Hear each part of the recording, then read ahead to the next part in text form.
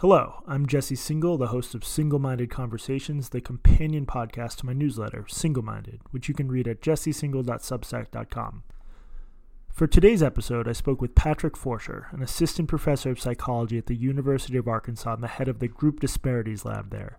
I first spoke with Patrick in 2017 when I wrote a long article for New York Magazine about the weaknesses of the implicit association test, an extremely popular psychological tool used to ostensibly diagnose individuals' levels of implicit bias, or the extent to which they hold unconscious associations that cause them to act in a discriminatory manner without their knowledge or intent. Thanks in large part to the IAT, implicit bias has become the go-to explanation for all sorts of discriminatory outcomes in society. We're at a point where whenever something sexist or racist happens, you will see people pin it on implicit bias, even if the details are fuzzy or only questionably applicable to the idea of implicit bias. Patrick's a very intelligent critic of this tendency, and my interview with him made me a bit more skeptical not only of the IAT, but of the importance of implicit bias in explaining societal outcomes more broadly. During the interview, there seemed to be some sort of light, bubbly noise being produced by Patrick's mic. I think it's barely noticeable, but I just wanted to point it out so I don't get emails from you guys about it. That's all I got by way of introduction for this episode. I hope you enjoyed the interview. I hope you continue to send me feedback. And please, if you enjoy these interviews, consider becoming a paid subscriber to Singal-Minded. Even at this sub-basement level of production quality, it does take time and effort to produce these episodes, and the reason I can do so without feeling like I'm leaving too much other work on the table is because of my paid subscribers. So if you're already a paid subscriber, thank you very much. If you aren't, imagine the Buddhist concept of nirvana, but times 1,000,000,000,000. That's more or less what it's like to subscribe to the paid version of Singal-Minded, so I hope you'll consider it.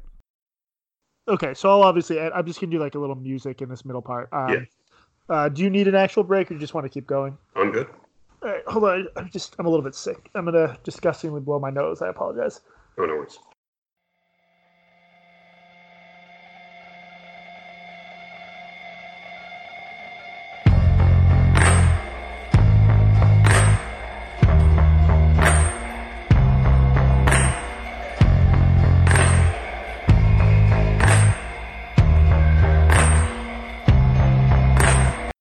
So yeah, I think our first interaction was a couple of years ago when I was writing about the implicit association test. That's a paper you've been working on with some others forever, and it's finally coming out, right? Yeah, that's right. For those of the listeners who aren't familiar with the academic process, we have this whole system of peer review, and that can take a long time on top of the length of the project themselves. So on this project, it was a really large project. I've been working on it, I figured out, for more than a quarter of my life. So I'm pretty happy to be finally seeing the end of it. And what's sort of the elevator pitch version of what you guys did and what you guys found? Yeah, so we were interested in what creates change in implicit bias as measured by these tasks that we have for assessing implicit bias. So we basically looked for all the studies that we can find that use the gold standard research method for assessing whether you can change implicit bias, and that would be a randomized controlled trial.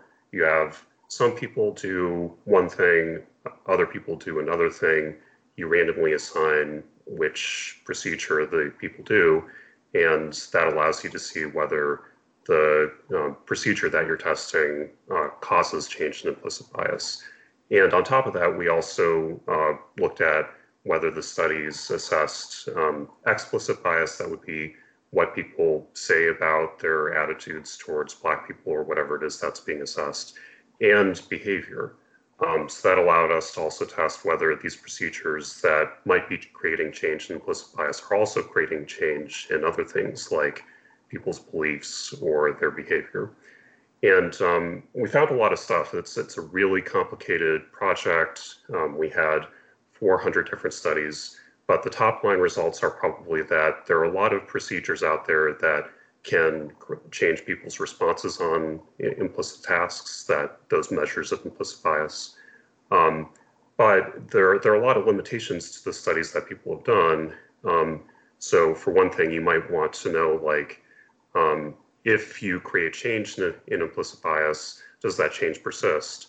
Well, it turns out only about 15% of the studies that we found bother to measure implicit bias at 24 hours or after the procedure that um, the participants did the procedure. So we can't even tell whether these procedures that create change in implicit bias are doing anything lasting. You probably also would want to know, okay, if there is a change in implicit bias, does that actually change people's behavior at all? Well, it turns out that, again, a very small percentage of all studies bothered to measure behavior. I think it was about 15%. So we're sort of just scratching the surface of these questions. But if we just look at the evidence that we have, um, there's almost no evidence that these procedures create change in behavior. Um, and the types of behaviors that are often assessed are not really the kinds of behaviors that you'd want to change through a procedure that changes implicit bias. So we're not talking about behaviors like um, the probability of hiring a Black person. We're talking about behaviors like, does someone choose to sit closer to a Black person or farther away from a Black person? Pretty far divorced from practical applications. That's something I realized when I was first writing about the IIT is it sounds like we have very few good, for lack of a better word, laboratory tests for racism. And it's always going to be the case that a significant percentage of studies take place in the lab. Like you can only do so many ambitious audit studies where you send out, similar resumes or whatever. I take it you're somewhat underwhelmed by measures like whether you sit closer to a white person or a Black person, or is it more you're just not convinced they have enough real world application? Yeah, I am underwhelmed. You could make the argument that perhaps sitting closer to a Black person is, maybe it's the first step to creating a better interaction. But on that measure in particular, this is a measure actually that's used a lot in laboratory studies that examine racial issues. It's often used as a measure sort of close to discrimination, but like seating distance is kind of ambiguous. If I sit further away from someone, I might be showing them respect because I don't want to crowd their personal space. If I sit closer to them, that in some contexts that can mean that I want to create a more intimate conversation, a more intimate environment. So on that measure in particular, I'm not even convinced that it does anything close to measuring something like discrimination.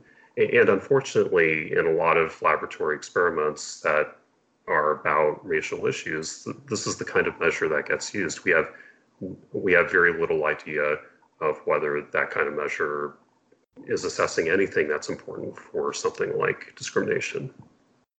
Now, as I wrote in the article from a couple of years ago, I was sort of working on an early version of your paper. What I said, and I'd be curious to get your response to, is given the fact that the connection between IAT scores and behavior is so weak at the individual level in the first place, we shouldn't necessarily be surprised that if you change someone's IAT score, it doesn't have much effect on behavior, right? Yeah, I mean, so there are a couple questions sort of embedded in your question. The first one is, what is it, when we're thinking about issues related to implicit bias, what actually is the ultimate thing that we want to change?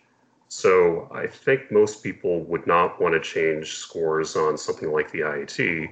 The IAT, the implicit association task, this is the most popular measure for assessing implicit bias. But the way you assess the IAT is you ask people to press buttons on a computer. And I don't think activists who are interested in issues that might be related to implicit bias actually want to change people's button responses. They want to change like hiring discrimination. So that's one level on which you could think about this question. What is the ultimate thing that you want to change?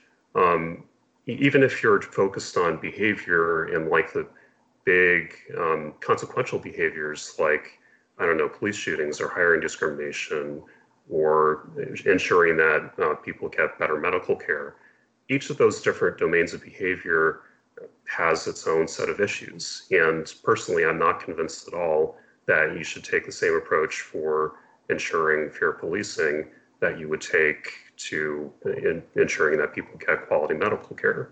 Those are very different contexts, and the I problems think are very different. I think that's what always struck me as sort of overly optimistic about the IAT itself. This idea that this one average difference in reaction time between black and white stimuli or whatever else run through an algorithm that generates a score, that can really predict not just my racist or non-racist behavior in one sort of situation, but in all sorts of different situations where we would expect all sorts of different types of cognition and psychological mechanisms to go on. That's sort of a version of what you're saying, right? Like these are just different situations require different sorts of interventions. Yes, I think so anyway. I think there's a temptation to reduce these problems down to things that are easily graspable, to be able to point to a score and say, aha, this score tells me that there's a problem, and if I change the score, I'm changing the problem. It's very tempting to get into that kind of reasoning. And I think that might be part of the reason why people glom on to the IIT so much, because it gives the appearance of being ultra scientific, and it's simple because you just do the procedure and it tells you something. And from the perspective of someone who's like, I don't know, at a company, they're a hiring manager and they want to tackle the problem of hiring discrimination.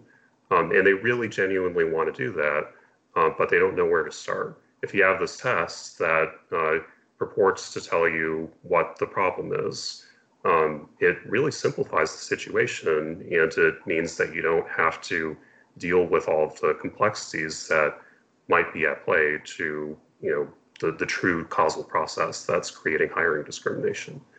So I think that it's really tempting to glom onto this measure, and that might explain some of its popularity. Yeah, back in 2017, you told me, and I'm quoting, I think from an email you sent me, the problem is that implicit measures, and the IAT in particular, became a critical part of a political narrative about why disparities between social groups exist in the United States. Thus, claims about implicit measures became, to a certain extent, political claims, not just scientific claims. My interpretation of that is you're saying, ideally, we could, to a certain extent, decouple the two questions of like whether an individual is serious about tackling racism and bias and whether the IAT works as advertised. And those two questions have sort of gotten melted together a little bit. Yeah, that's a really smart quote. I don't remember writing that, but good job. Good job, me. Yeah, I mean it. What I think I intended to mean there, it is somewhat related to this idea that the implicit bias has this sort of cognitive appeal. It simplifies things. It makes it easier to think about them. But another thing has happened to the IIT, and that's that people have woven the concept of implicit bias and the IIT as one of the more popular measures to assess implicit bias into this grander narrative about what the world is and its state, and this grander narrative of like, this is the problem that we want to focus our energy on. So if you attack, or if you're perceived to be attacking part of that narrative, it's very easy to say, well, you're not part of my my political tribe, and the people like me, you want different political aims. And it's very easy to dismiss the claims about that might be based on scientific evidence as a political attack. Yeah, Yeah. yeah. Oh, sorry. The Starbucks incident, I thought was a striking example of that because it really showed the extent to which this has become the go-to explanation for anything that appears to be a racially discriminatory outcome. Like, we don't know that it was actually implicit bias that drove that outcome. It could have been explicit bias. She could have been having a bad day, but just it showed the sort of success of the meme that everyone, including Starbucks itself, immediately said, "Yep, that right there, that's implicit bias." That's right. That's a really good example.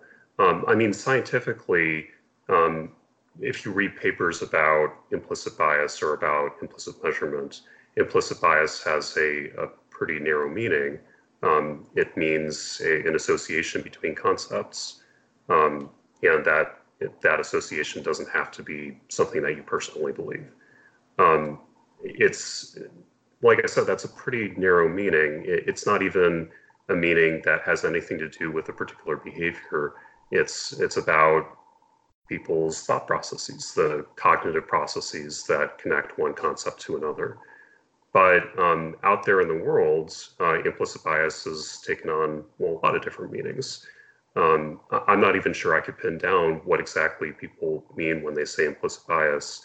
I think they mean a sort of grander worldview about the state of the world and the cause of disparities. And that is pretty far removed from the scientific meaning. So it makes it pretty difficult to have public conversations about what the scientific evidence says, because people take those conversations to mean something grander about a particular worldview that's associated with liberalism. Well, and the other thing that I think might make the conversation harder is that there is now this. I mean, look, no one's becoming a billionaire off the implicit association test, but there is this whole network of people who benefit from it. Like you said, if you're an HR manager in an office, you can provide the IIT to everyone, and then you've sort of ticked that box. And the creators of the IIT, do serve as consultants, and they sell it to police stations and to NGOs. I guess I'm working on a book partly about debunking bad science, and I'm curious whether when a scientific idea is so tightly married to sort of real world agendas and real world stuff and people are benefiting from it, I feel like that could slow down the process of it either being debunked, or if you think that's too strong language for the IT, at least having the biggest, boldest claims get pared back a little bit. Do you think that's something worth worrying about? Yeah, maybe. A strange thing about implicit bias and implicit measurement is that there's a lot of really good science on the implicit association test in particular, but implicit bias generally. Like, I don't think the science is really, it's there. I definitely see some problems with it. So, in that meta-analysis that I mentioned, we found very few studies that bothered to measure their outcomes over time. We found very few studies that bothered to measure real world behavior that activists at least might care about. And I do think that those are big problems. So I certainly see things to critique about the research. But there are also plenty of good studies that do take measurement seriously and do try to grapple with questions about what it is these things are really assessing and do they matter. So the science, there's a lot of good science, but I think the public conversation is it's very confusing. It's very confused. Lots of people mean lots of different things, and it's very far removed from the evidence. And it's much more the political conversation is much more certain than the scientific conversation is. I personally have very serious doubts about whether implicit bias, whatever that construct is, whatever that process is inside the mind, has much to do at all with discrimination. I think it might not. I think the causes of discrimination might generally be something different. And I think that's a reasonable scientific position to take. But that uh, that idea, those ideas, that assessment of the evidence is completely divorced, or pretty divorced at least, from the political conversation. That might have something to do with the fact that there are some vested interests in promoting a certain narrative about the state of the world. I'm not really sure, but I think that might have something to do with it. So, what's your current stance as someone who has been? That's great. Did you say a quarter of your life or a third of your life you've been studying the IT now? Uh, I guess close to a third. I think it's been like 9 years, and So I'm 32. after these 9 years, what's your sort of elevator pitch to a layperson who doesn't know much about this stuff? Like, how useful is the IAT, and what should and shouldn't institutions use it for? Not to put you on the spot or anything. I think it's a useful scientific tool. I'm not sure that it's a useful public tool. I personally would not recommend its routine use in businesses, or that regular people go to the Project Implicit website to take it. I do trainings on like uh, racial issues, inclusion, whatever. I've done trainings at uh, sheriff's offices and businesses and universities, and I no longer use the implicit association test in those trainings. And I do talk some about the fact that some some manifestations of bias, some forms of discrimination might not be totally intended. That's a message that is often connected to the implicit association test. But I don't talk about the implicit association test much anymore. Instead, I really focus on the behaviors that the setting in question wants to change. So, I mean, what's sort of your average client in terms of like what kinds of behaviors they say they want to see changed?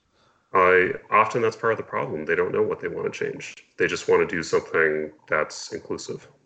So a lot of recently anyway, a lot of the work that I've done with sites, when I've done this, so I don't want to, it's not like the primary thing that I do with my time, but a lot of what I have done is try to focus the clients on behaviors, like what are the what are the outcomes that they want to change? At what point would they say that their initiative has succeeded? How do they define what success means, and what is their goal as an organization? And maybe it's not surprising, but very often I find that either people within the organization disagree, or they just haven't asked that question. They just want to do something that's inclusive.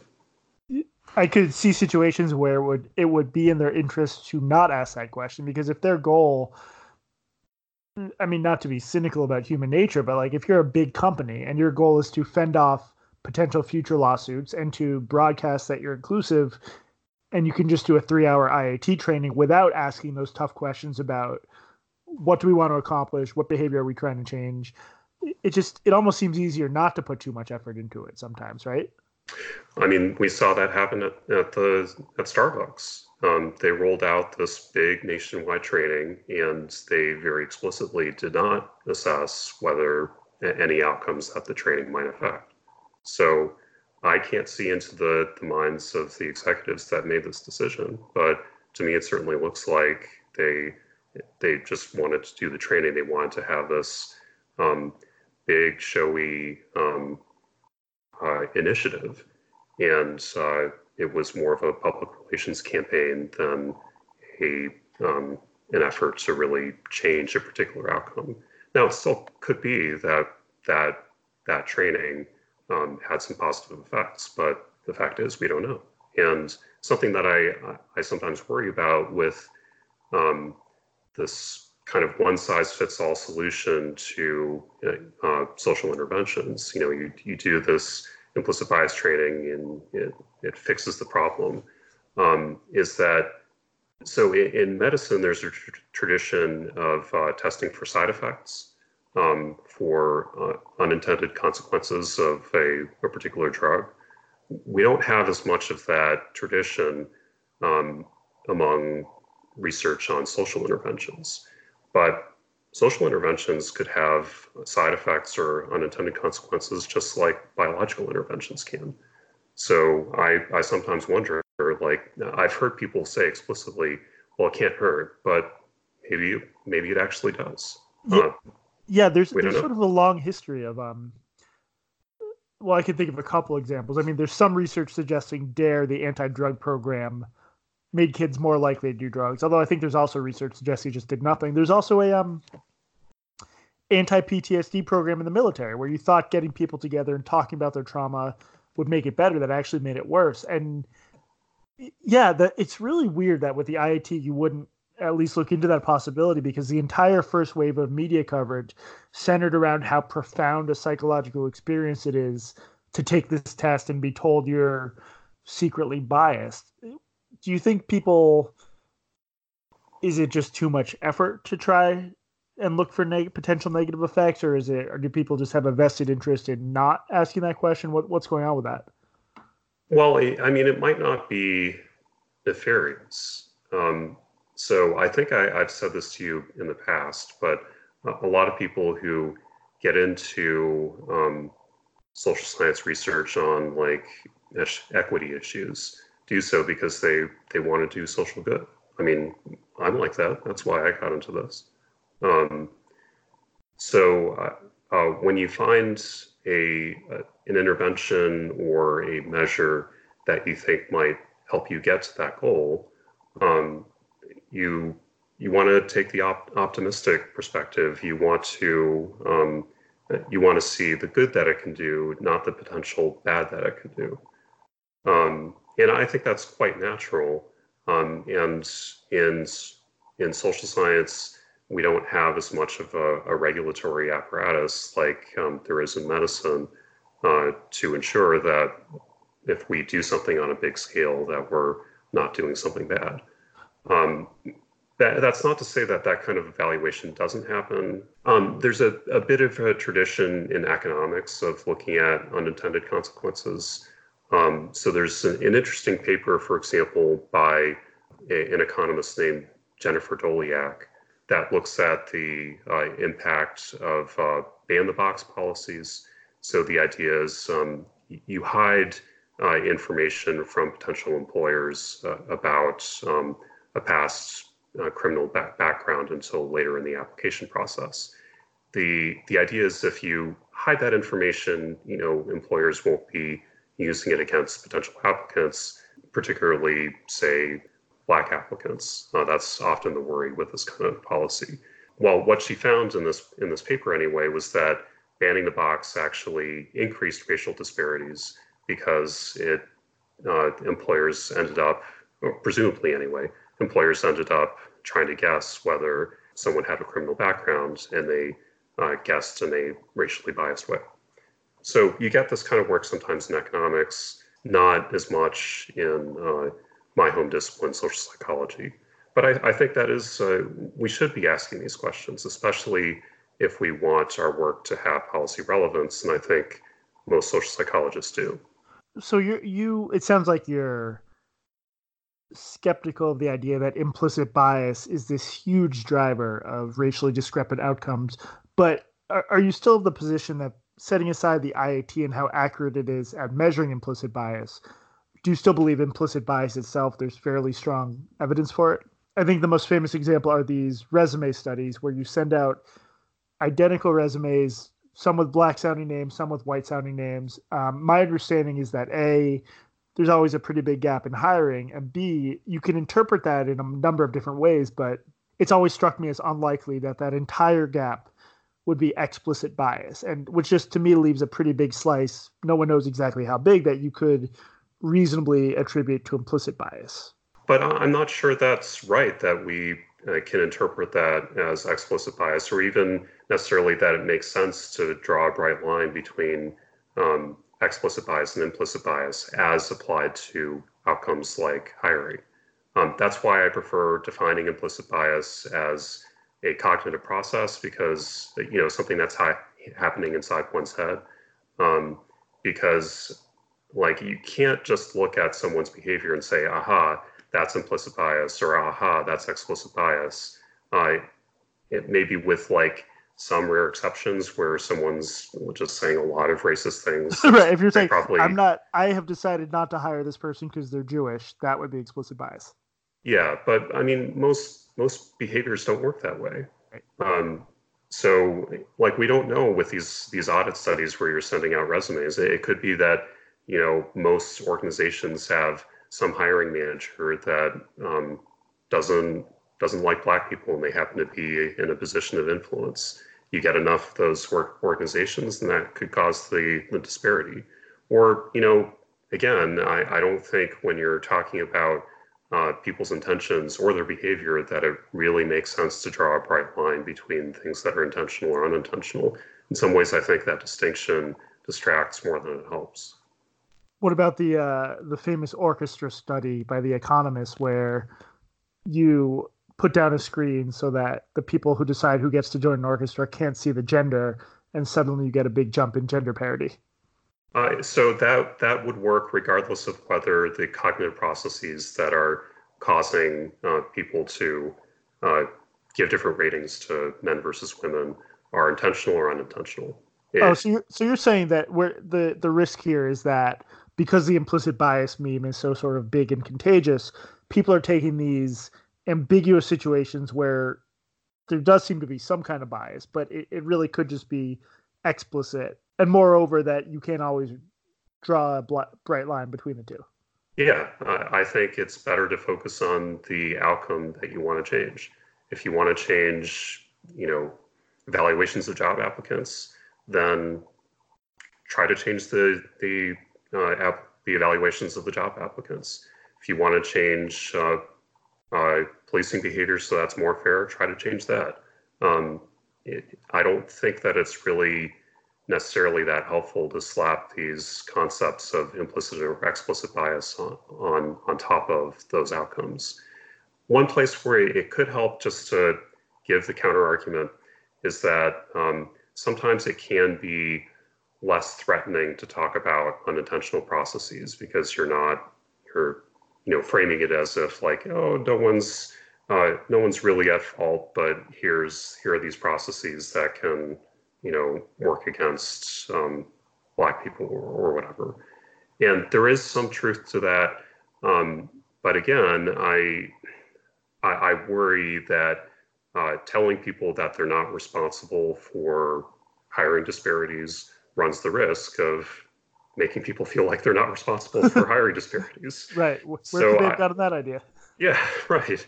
So, going back to that idea of unintended consequences, I'm not sure that that's entirely a great strategy. There might be some benefits to it just from a strategic standpoint, but I don't think the science necessarily says that we can clearly distinguish between a behavior that's intended versus not. It doesn't even necessarily make sense to draw a clear distinction between those, and there could be some unintended consequences. Let me ask one more question about implicit bias, and then we'll take a quick break and come back and talk about some of your other research. Well, this is less a question that I just want to sort of run a scenario by you and see what you think. For obvious reasons, when people talk about implicit bias, hiring is a big part of it because hiring determines sort of who gets what. And I've had to hire a few times within journalism, and I have noticed that this pretty intuitive thing happens, which is you see a lot of applications, impressive applications from people from towns like where I'm from affluent suburbs, from well-oiled machines, where from a young age, kids have access to all the resources they need. Kids are sort of pushed gently down a path right toward college. These are places where everyone goes to college. Everyone's parents are doctors and lawyers, and we just have every advantage. We didn't earn those advantages, but we have them, and those advantages help us generate impressive resumes. So I guess my concern is when you say that what's going on is discrimination at the site of hiring, rather than a more structural or societal discrimination in terms of who gets what sort of early education and nutrition and just all that complicated stuff. To me, it sort of backgrounds that important question of how we treat 4 and 5 and 6-year-olds and whether we're giving them a fair shake, because you're suddenly putting all the onus on the person hiring and you're assuming that, any discrepancies you see are the result of bias in the moment rather than bias going back for decades. Does that concern you? Does that make sense to you? You seem like the kind of guy who would have some thoughts on this. Yeah, I think that's a really good point. So implicit bias is a psychological concept, and psychologists are focused on the individual. So from that perspective, it makes sense that if you're thinking about implicit bias, often you're zooming into the individual interaction that might be discriminatory or not, and the factors that might influence discrimination. But the psychological factors are only one piece of the puzzle, especially if you're talking about disparities between social groups. Like, people live within structures and they, belong to groups. And if you're talking about race in the United States, I mean, you just can't escape history. History is so important. It has lingering consequences that are with us today. This was a slave country. That's a really big deal. So those factors, I think, are incredibly important when you're thinking about, especially race in the United States. And I think implicit bias could play a role. It could be one manifestation of past history. I'm not necessarily convinced that's a useless concept, but I do think, and I do agree with you, that there's some danger in having an overly individualistic and narrow focus, especially when you're dealing with complicated issues like race in America. Yeah, I also feel like from the point of view of a hiring organization, I think in journalism, for sure, most outlets are not doing everything they could to sort of recruit from, places that aren't full of kids from affluent suburbs, from historically Black colleges and universities, from Black journalism organizations. But that stuff it takes a lot of time and effort. And I don't know. I'm just worried about sort of easy way out syndrome where you give everyone an implicit bias training and nothing ever changes. But yeah, maybe it's time for breaks. At this point, I'm just repeating back to you what you've already said in a much more eloquent way. Sounds good.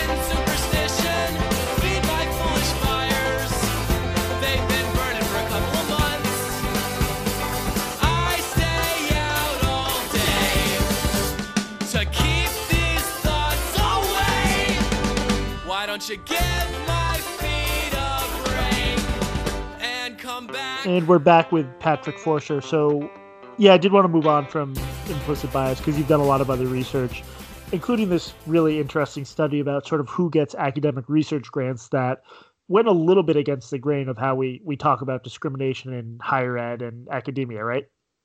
Yeah. I mean, the methods are fairly standard. The findings could be construed as a little bit controversial. So what we did, there's this big conversation about potential bias in the way that people get scientific funding. So the largest funder in the United States of especially biomedical research is the National Institutes of Health.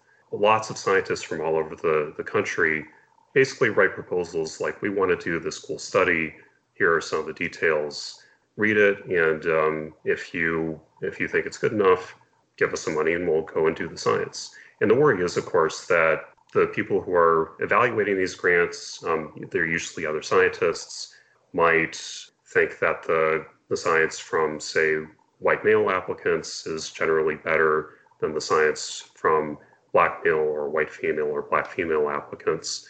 And that there might be bias in that process, that the people who get the money, even though they're not necessarily doing better science, are white male, and that they might that might lead to unfairness in the general system of how science is funded. And that would be a huge problem. So the standard way of assessing for bias in this kind of process is you get applications, so you get grant applications, and then you just change one thing about the application. You change, say, the name of the scientist who wrote the proposal.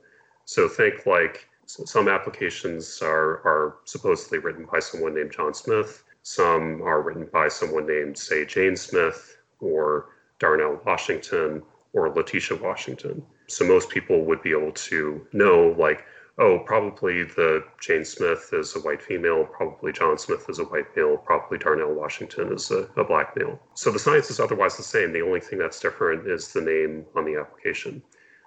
We then sent those grants out for re-review by groups of scientists, and we had them give evaluations of the grants.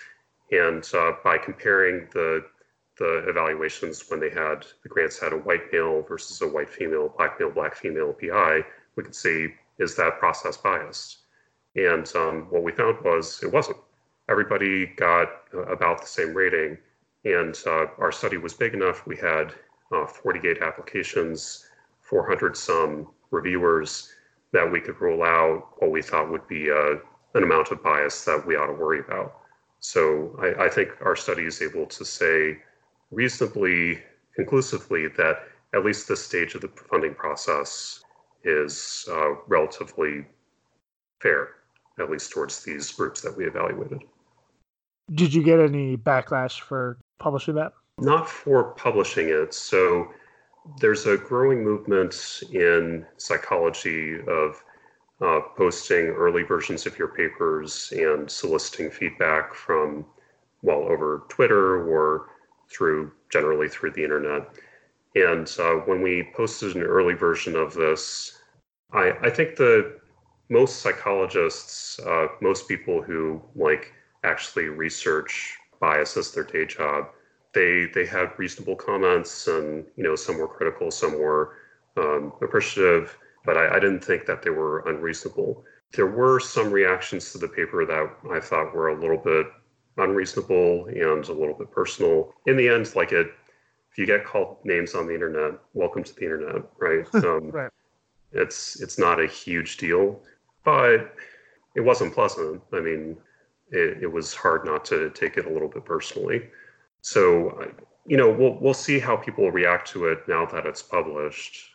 I thought at the time, the little minor blow up is probably not all that consequential in the grand scheme of things, but it was unpleasant for sure. No one's ever gotten mad at me on Twitter, so I can't relate to that at all, unfortunately. Yeah, of course. Do you think that because just having written and thought more and more about sort of the sociology of science and possible points of bias, I feel like I'm pretty sympathetic to the claim that papers that I do think it seems like sometimes a higher standard of evidence is demanded for articles that do go against certain kinds of narratives. Do you think there's any reason to think that might be true, or am I just sort of spouting off here? It could be. It's a complicated question, and I don't think that there's a straightforward answer. Yeah, on the topic of gender bias in particular, it's not like we're the first people to have investigated gender bias in science. Certainly not. But, if I look at some of the papers that claim to have found evidence of gender bias, I see problems with many of them, and I wonder why people aren't more critical of them. So to be specific about this, there's a famous paper on grant evaluations that is really good. So I'm not going to be criticizing the method per se, but the interpretation. It's by a group of people led by Donna Ginther. They got access to the National Institutes of Health is very protective of its data, but the Ginther and her research group got access to a lot of information about grant evaluations and funding rates. And so it was kind of a rare data set, a rare opportunity. And they found differences in funding rates, particularly for Black applicants. So this isn't necessarily discrimination per se, because we don't necessarily know, which grants were funded. We can't necessarily clearly say that this is evidence of discrimination, but that's often used to promote the claim that there is discrimination in the funding process. When it, in fact, like if you take the Black applicants who had a lower funding rate, like they could have had, say, a worse mentorship experience. Maybe that was discrimination, or we don't know necessarily what that difference in funding rate means. The difference between that study and a study like ours is that we took the same applications and just changed the names. So any difference in evaluations that we saw had to be due to discrimination in the review process. And the Ginther study cannot say that. So I look at the study that we did, and there are other, similar kinds of audit studies like we did. And the Ginther study, and like, to me, they're not inconsistent with each other, and it paints a picture of a pretty fair review process at the sort of the back end of scientific funding. And, maybe problems earlier in the process, or we don't know what's happening earlier in the process. But a lot of people have a different interpretation, and I think it's, I wonder, like, what's causing these differences in interpretation. Or there's another study where I will criticize the method, where the researchers wanted to know if applicants to be a lab manager is like, it's often like a first stepping stone to having a scientific career, whether male applicants to lab manager positions have an advantage over female applicants. So they took one application and sent out two versions. Some scientists, about 60 of them, got a male version of the application.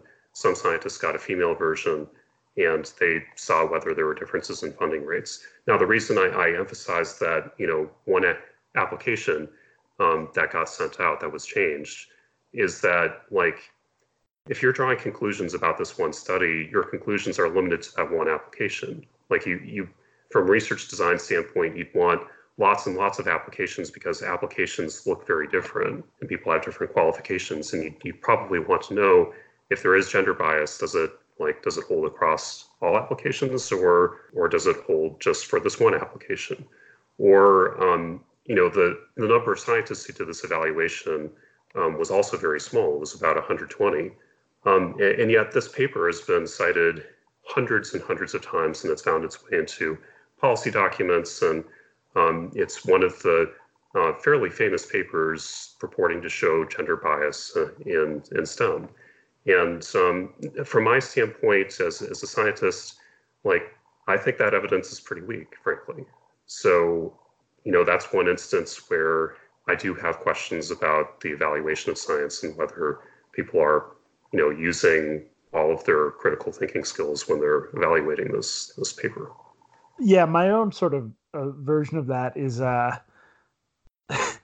don't worry, I'm not going to make you say a word about gender dysphoria, but there's this sort of wide-ranging literature on the question of how stable kids' gender identities are, and it's become this politicized thing where if you're good and have liberal views on this, you say that gender identity is just as stable as sexual orientation. You're born this way. People who have a more complicated take on it are seen as sort of more politically suspect. And I've been shocked at the extent to which weaker studies that seem to show gender identity is totally stable will get cited so much more than much stronger studies that, show a more complicated picture. So I figure if it's going on there, it's probably going on in other areas too. And it sounds like what you just described is an example of that. Yeah, it very well could be. The funny thing is that I think when people give a close reading of these studies, it's not like everybody who reads these studies is doing a bad job of evaluating the science. If people read closely, they're able to spot the flaws. But when it comes to like sort of broader communication, people, they're searching on the internet, they see a study that says in the abstract that it finds gender bias, and they're like, cool, this proves my point. And they can write their op-ed or make their Twitter post. And it's really tempting to do, like I'm sure I've done this myself. But for scientists anyway, I think we can expect a higher standard of critical thought. Yeah, I think that's an important distinction that maybe when I was laying out my complaint I missed. It's like most people who are interfacing with the scientific literature, they go in already believing X and they're not looking for evidence for anything but X. So that could explain why certain things get more cited than other things. Yeah, I mean, scientists do this too. If you're doing a lit review, so there's like, the first part of the paper where you're sort of talking about prior work, and the last part of the paper where you're trying to broaden out to other studies. Sometimes scientists, and I include myself in this, are careful, and they read closely and they really dig into like what the differences are between these studies. Can we trust this piece of evidence? But sometimes you're in a hurry and you end up taking shortcuts. And I've done this. So it's much easier to not read closely and to just sort of find the citations that support your points and leave it at that. And this is a part, at least in psychology, maybe in other scientific fields too, there's not nearly as much scrutiny of whether you're citing work fairly, just because it would take so much time to read all of these, 50, 100 papers that are cited in an article and figure out whether the citations are fair and whether the article actually supports your point. And I'm sure this problem is not unique to science. It has to happen in a lot of places, journalism included. Okay, one more question about bad science before we finish on a more hopeful note. I wanted to talk a little bit about the problem of overhyped press releases and misleading media coverage of science. In my book, I argue that researchers in universities are aware that there's an appetite for sexy, counterintuitive findings, and they sort of release misleading press releases as a result. And journalists, meanwhile, we recognize that articles about these studies get a lot of attention, and it's just created this sort of all these perverse incentives. Does that strike you as a credible account, or is there anything you would add to it? Yeah, I think it could be a problem. There are a lot of researchers actually that I think are just motivated to understand a particular topic, so they're not necessarily looking for press, but there are certainly some researchers who do that, who are looking for press. There's some interesting research on this very problem, actually, of what the source of distortions in popular press about science might be. Like, so you could wonder, right?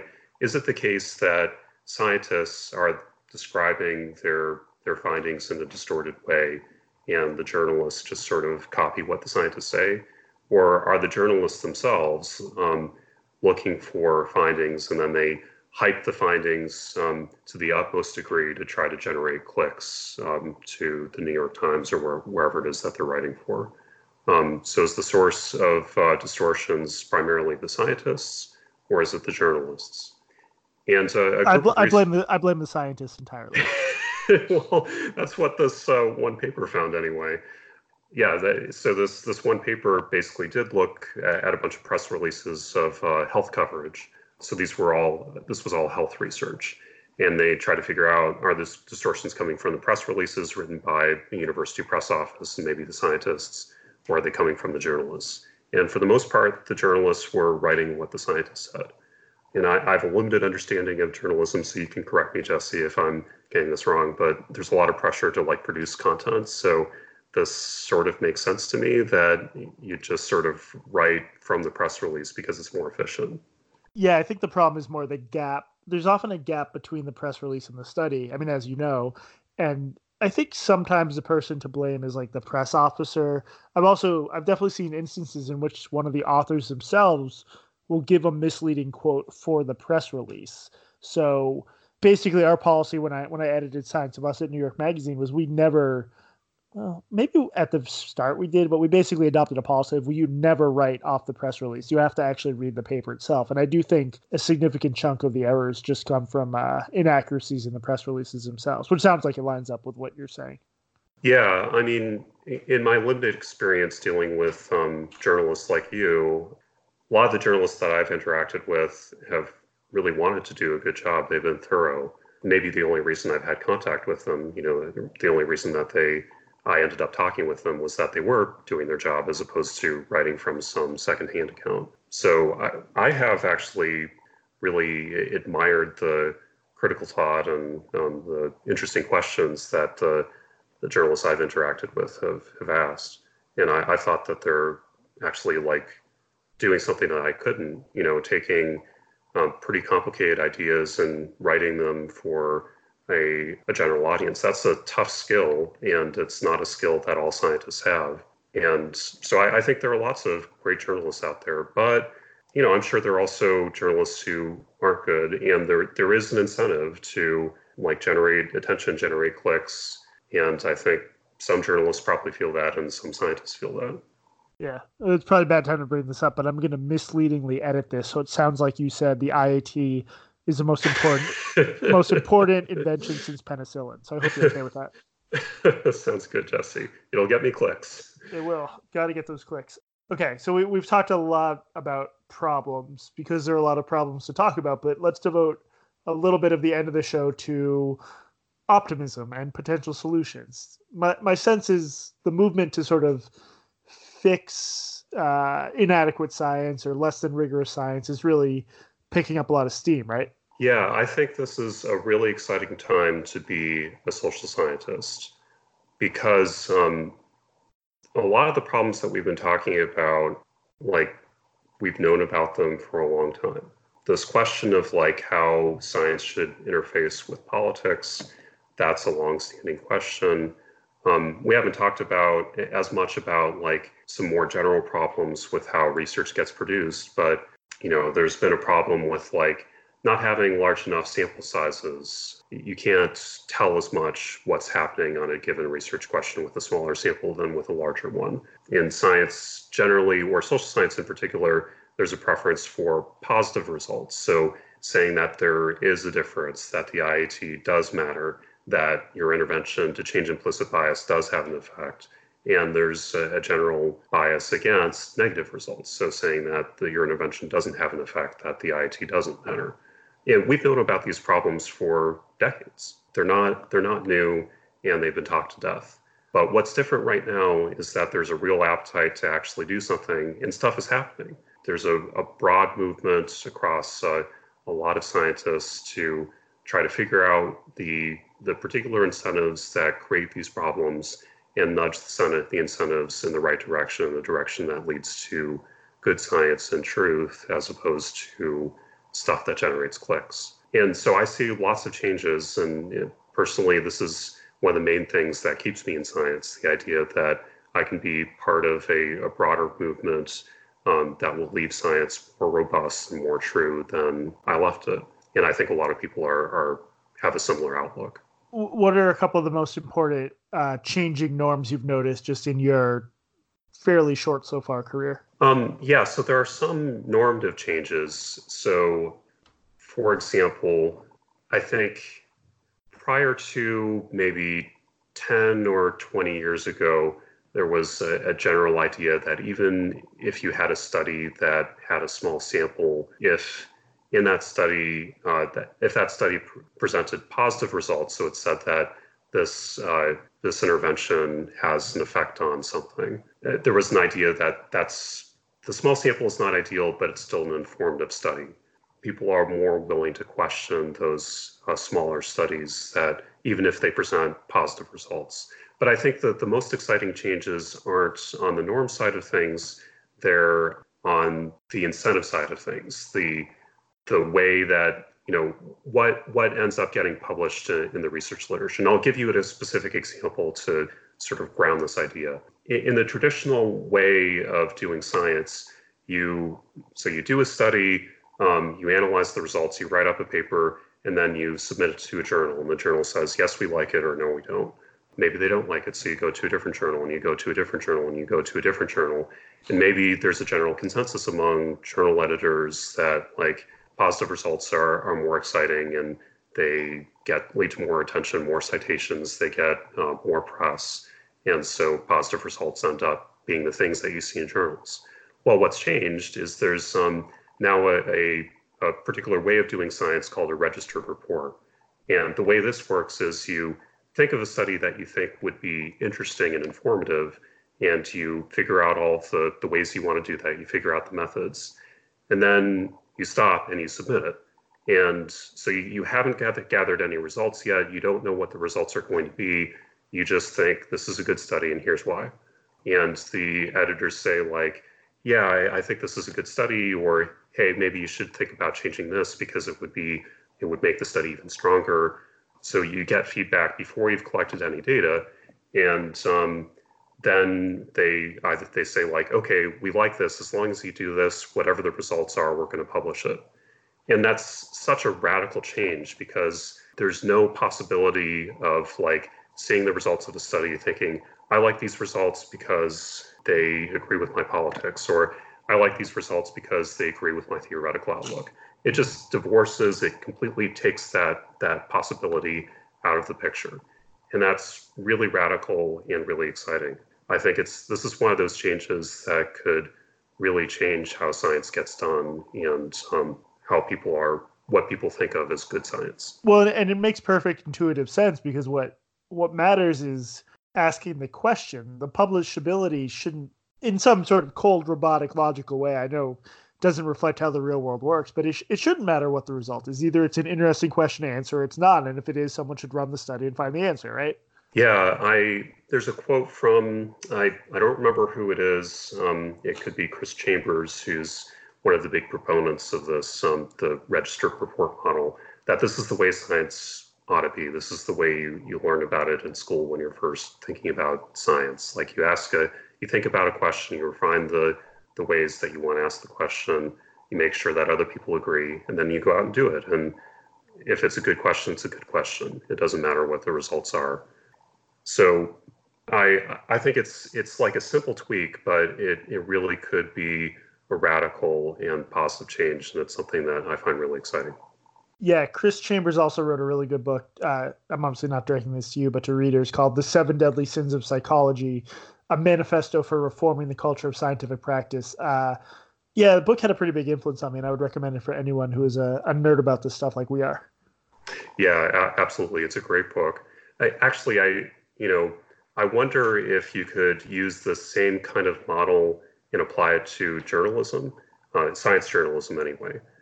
You could hypothetically say, we're planning on running this study. Here are the details. What do you think? And a journalist could say, like, I think this is a good idea. As long as you do it, I'm going to cover it.